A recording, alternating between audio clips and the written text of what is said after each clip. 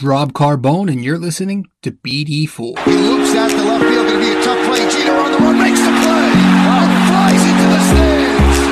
Oh, what a play by Derek Jeter. There it goes. Deep to left. Really deep. See ya. Oh, my goodness. What a shot by Aaron Judge. Way back left field. You gotta be kidding me. Goodbye, home run.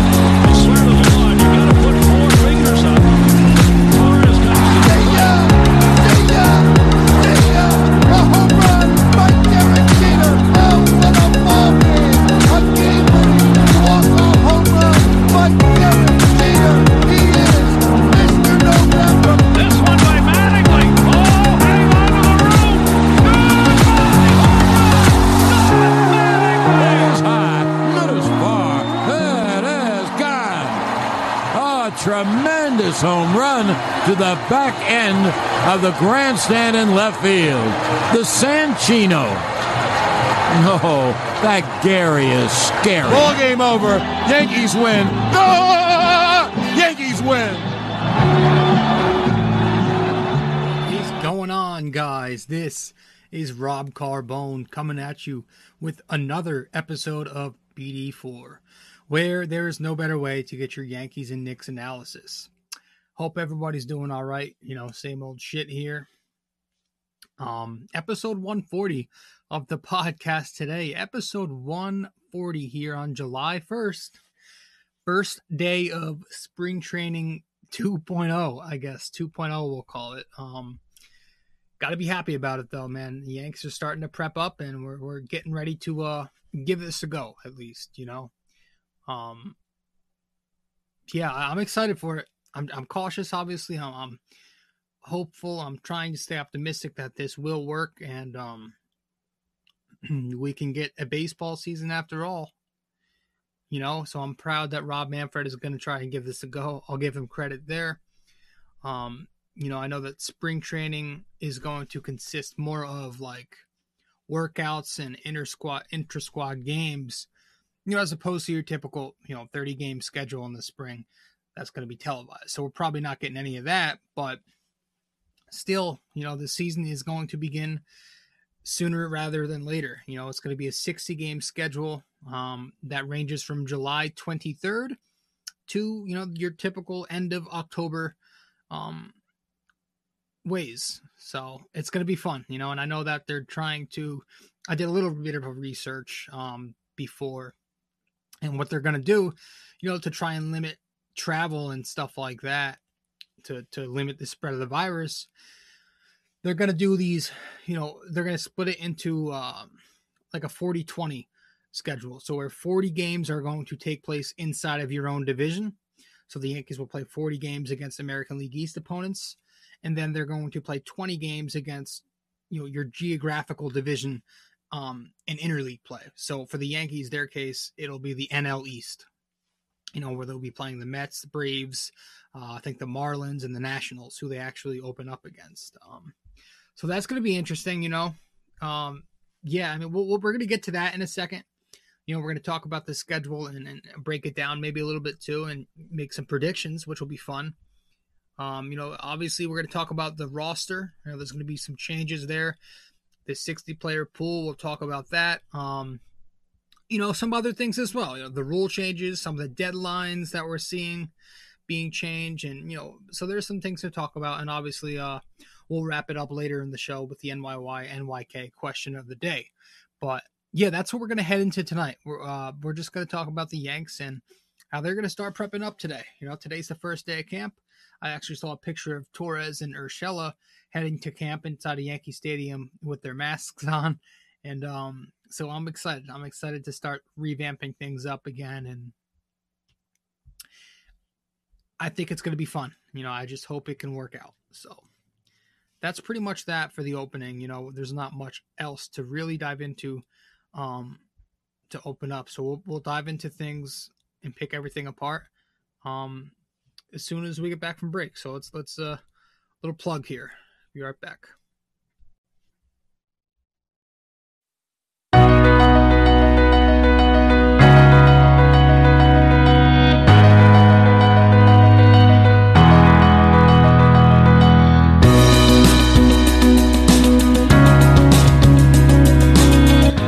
Hey fellas, really quick before we continue with the show, I just want to remind you, if you haven't yet subscribed to BD4, be sure to do so right now.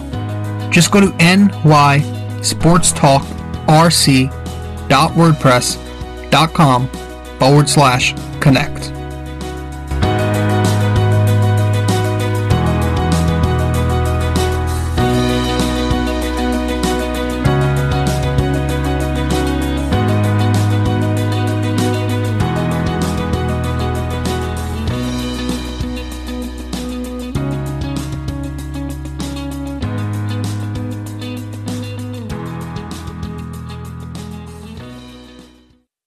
So I think how they're doing it is, so in this 60-player pool, they are picking 30 players to start their active roster on opening day. So it's going to be a 30-man active roster on July 23rd. And then once they are 15 days into the season, they're cutting it down to 28. And then once they're 29 days into the season, see how they're doing it, they're going to cut it down to 26, and I think the new rule, this isn't just because of Corona. I think the new rule was and is still going to be that you can carry as many pitchers as you want now. So it's going to be different, some ways. So we're going to have to, I guess, get used to this new roster format for the most part, I know teams are permitted to carry, I think, 3 players from their taxi squad on road trips, and I think one of those 3 must be a catcher. That's also what I read about. So yeah, it's going to be interesting. It's going to be different, obviously with some new roster changes and these different rules. A lot of folks are looking at this universal DH that we're going to be implanting now as an experiment this season. I have no issue with it. I do have an unpopular opinion to where I don't hate, not that I love, but I really don't mind or don't really care about seeing pitchers bat. It doesn't bother me as much as everybody else, but at the same time, I am open to a universal DH going forward, not just for 2020. I don't mind it if it were to be, a permanent change. So we're doing that. There's also this 3-batter minimum rule that I also think is going to be a permanent change. Relief pitchers who come in have to face at least 3 batters, obviously, unless the inning ends. So I don't love that. I feel like that's a little too much tinkering. The pitching changes can get tiring. Sure. Pitchers playing, managers playing matchups and mixing and matching and all that shit. Does it get annoying? Yeah, but it's part of the game. I've always felt like that was part of baseball. Kind of using that strategy and trying to, counter other teams' attack. So I don't know. I don't love that 3-batter minimum rule. I also don't love this whole extra inning man on second base thing. Yeah, I've always felt like baseball should have been a game. It is a game where you have to earn everything, right? That's why, hitting 300, which is equivalent to getting out or to not getting a hit 70% of the time, that's why it's considered elite. Getting out 70% of the time is, or not getting a hit 70% of the time rather, is considered elite, because in baseball everything is supposed to be tough. It's supposed to be tough to get on base. It's supposed to be difficult to work your way to second base, into scoring position even. And to just throw that out there, like automatically giving the hitting team the advantage in the 10th inning, putting a runner in scoring position, I just feel like that's way too much. That's going against the fundamentals of the game, and I feel like that's not really what we're supposed to be doing in baseball. I feel like that's too much of a gimmick. That's something you see in some kind of video game. It's like a street rule, on the it's not really, to me, it's not Major League Baseball. There's no reason to give an edge to a team who did nothing to deserve that edge, right? It should be neutral in extra innings from the start. You should have to earn your way on base. If you're the pitcher, you should not be having to pitch out of the stretch for no reason if you did nothing wrong, just because you want the games to shorten up. I don't think, listen, baseball is supposed to be long. It was always supposed to be a marathon type of sport. If you don't like its length, who cares? It's never been a problem until, these freaking folks my age, let's be honest, who are staring at their phones all day with major ADHD can't pay attention for more than a few hours without looking down their phones and being annoyed. So they got to go and complain and we need to shorten the game and all this shit. I think that's absolutely insane. I think we should just leave it as it is. So as far as that extra inning base running thing, not a fan of that either. But whatever, it is what it is there. Some other little changes, I guess, or they're going to be the standard DL lists. You know, I think we're still doing the 10-day and 45-day DL. But there's also going to be a separate COVID list, you know, so if you test positive, or I believe if you've been exposed to the virus, or if you've shown symptoms, you're going to be placed on the COVID list. And obviously you've got to be isolated if that happens. And it's going to be something I think that definitely will happen. I think there will be some players who get this from playing. I don't think it's avoidable 100%, but I do think if everybody follows these guidelines of avoiding contact and whatever, then we'll be all right. But in my personal opinion, man, I just think, like, if you're going to play, let people be themselves. And if you're going to take that chance, let people take that chance. You know, let the vulnerable be vulnerable and let them take their precautions. But I think people should have the freedom to decide what they want to do. If you're going to play baseball, I don't like all these restrictions to, you know, but hey, I'm not the commissioner, right? You know, also they're moving the trade deadline obviously now to August 31st. So kind of split right in between. You know, so in the Yankees case, do they search for another starting pitcher? I feel like we always hear this every year. I feel like we're always in a search for a starting pitcher, which sucks. Even after acquiring Garrett Cole, you know, we lose Severino. We've got some question marks in this rotation. Montgomery's health, how will he fare? So I don't know.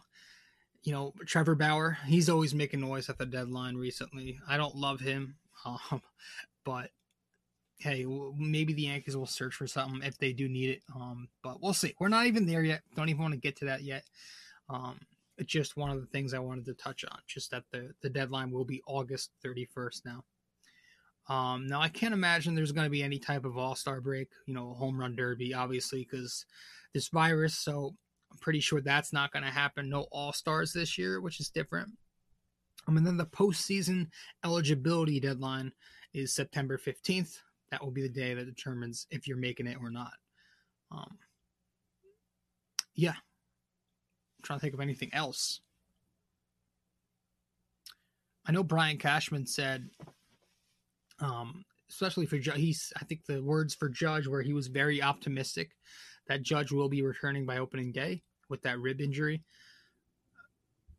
At this point, talk is cheap to me, but hey, he's also said that Stanton, Hicks, and Paxton should also be ready, but you know, I'll see it. I'll believe it when I see it, you know. But the Yanks at full health will be huge, man. We've never gotten them at full health yet, so to get these guys back on time and ready for opening day would definitely be a tremendous boost. Does make you question how some people are going to fit in now with all these guys returning, especially in the outfield with, you know, Clint Frazier's future still up in air. How's Miguel Andujar going to fit?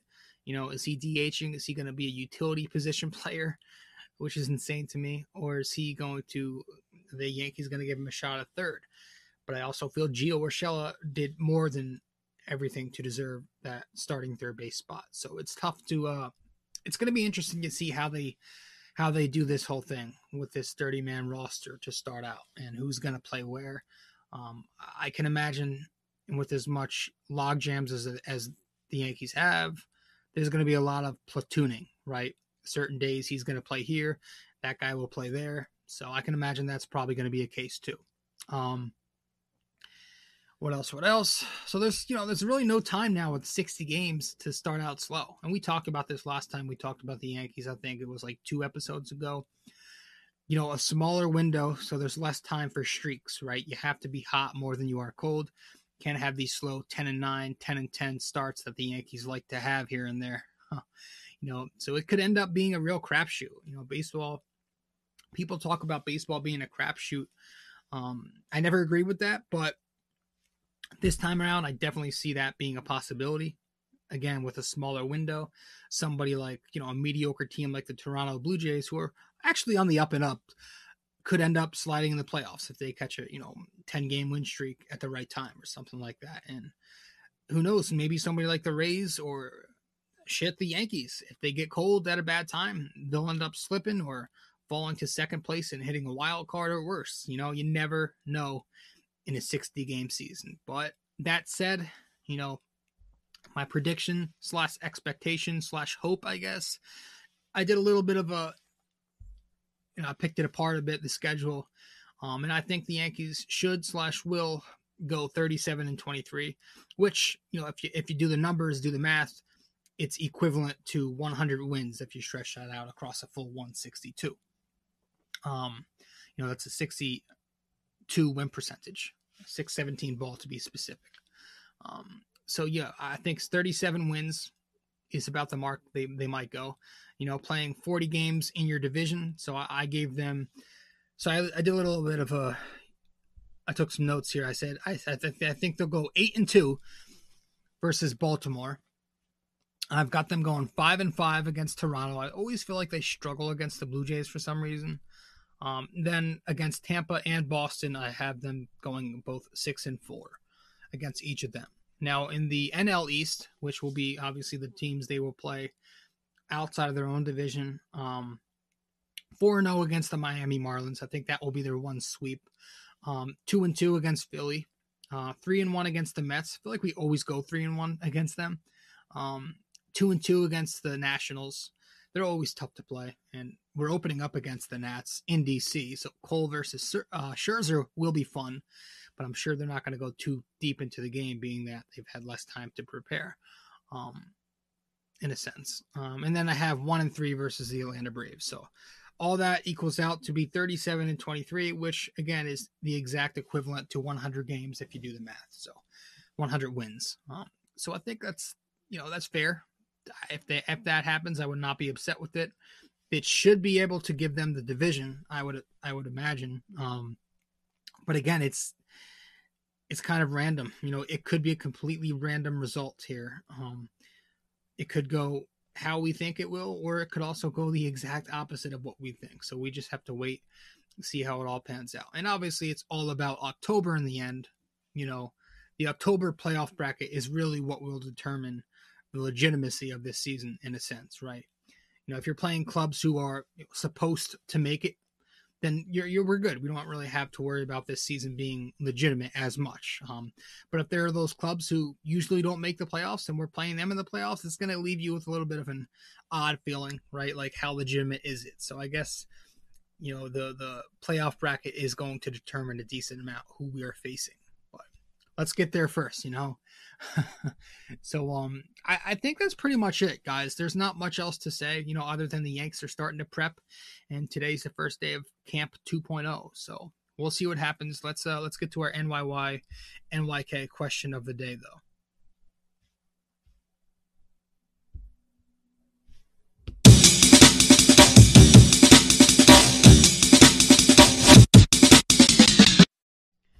All right, so last time out in episode 139, we asked you, since it was a Knicks show, we asked you who led the New York Knicks in total three-point makes this past season. The answer to that question was Marcus Morris with 116. So Marcus Morris led the Knicks with three-pointers made this past season with 116. He obviously hit more than 116 overall in the season, being that he played for the Clippers and will be playing for them as soon as the season resumes. But with the Knicks, he hit 116, which was good enough to still lead the team, despite him being traded at the deadline. So tonight's question, a bit of a two-parter. So last year, the Yankees set the record for the most consecutive games hitting a home run. Precisely how many games did that last? And how many home runs did they hit over that span? So once again, last year, the Yankees set the record for the most consecutive games with a home run. Precisely how many games did that last? And as a bonus, part two, how many home runs did they hit over that span? So again, message me on Facebook, Instagram, or Twitter. Let me know the answer or comment on any one of my posts. and let me know the answer, and I'll give you a shout out. So, guys, thank you so much. I think that's pretty much all we've got for this episode of BD4. Until next time, guys, that's about it. Guys, I don't have much else. We'll see what happens. I'm very excited for the season, so that's going to be it, and we'll see you next time out. So this is your host, Rob Carbone, with episode 140 of BD4, and that's it. I'm signing out. I'll see you next time. All right, guys. Thanks so much, and take care. Ciao.